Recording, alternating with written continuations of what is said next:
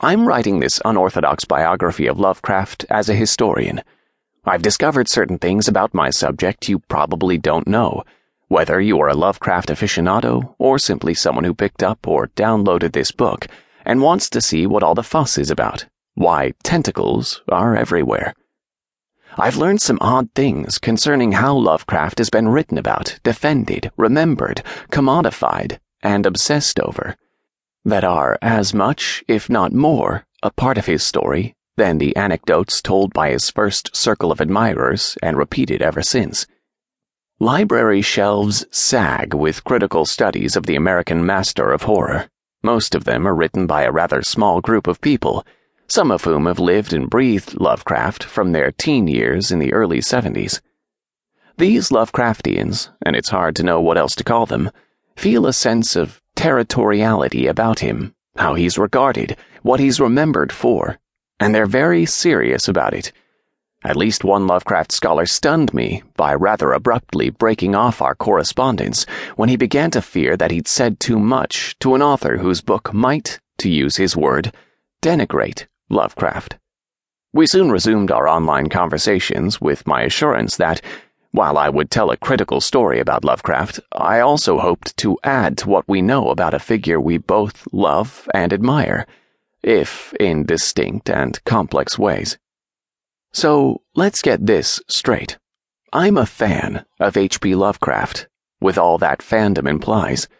I was a fan going into this project, and I became even more of one as it proceeded. But it will not always seem that way. As a historian, I will highlight some aspects of his life that reflect and help us to understand the temper of the times, his, ours, and all that came between. This often means writing about issues that cause Lovecraft fans and detractors to work themselves into a lather. I don't expect either group to find their views fully reflected here. As tentative as I am about swimming out to the Devil's Reef at Innsmouth, things wait for us there that must be evoked, not only if we want to understand Lovecraft and his fiction, but if we want to understand the world he lived in and how it provided the raw materials for the cultural world we inhabit. So, I have some things to say about his sexuality that are both grounded in the sources and, at the same time, openly speculative about things we can't know, but can thoughtfully and respectfully surmise.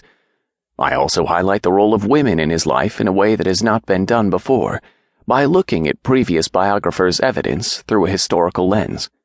I also make some claims about Lovecraft and his relationship to film, video games, comic books, and television that will, I think, show that he's become more than simply an important influence. He's the root of our current fascination with the fantastic in all its forms, while remaining, even to Lovecraft fans, an unknown, and perhaps unknowable, equation. Primarily, I wrote this book for people who know about Lovecraft and his tales, but only through hints, anecdotes, and fragmentary stories told word of mouth. You've heard of him. You've read The Call of Cthulhu. You want more. You want to understand why Gawker can use the adjective Lovecraftian to describe an obsidian-colored cheeseburger marketed in Japan in the fall of 2014, or why that person at work has a Cthulhu bumper sticker, or what's so funny about the Cthulhu for President campaign. You also want to know which stories to read, where to begin. I will spend some time on the ones in which new Lovecraft fans are most likely to discover his genius. Some of these are the well-known stories, some of these you've never heard of before. I see no reason to give a story synopsis for many of these, first because there are plenty of books that already do that, and second because I don't want to spoil them for you. As with Dagon and The Tomb, I spend more time on those tales that are the least famous. You won't find lengthy discussions of the tales considered the center of the Lovecraft canon by most scholars and enthusiasts. Those works, mostly written after 1926, that French novelist and Lovecraft admirer Michel Houellebecq called the Great Texts. Maybe you've already read them, and if you haven't, dark hints are enough. Let Lovecraft tell you these stories.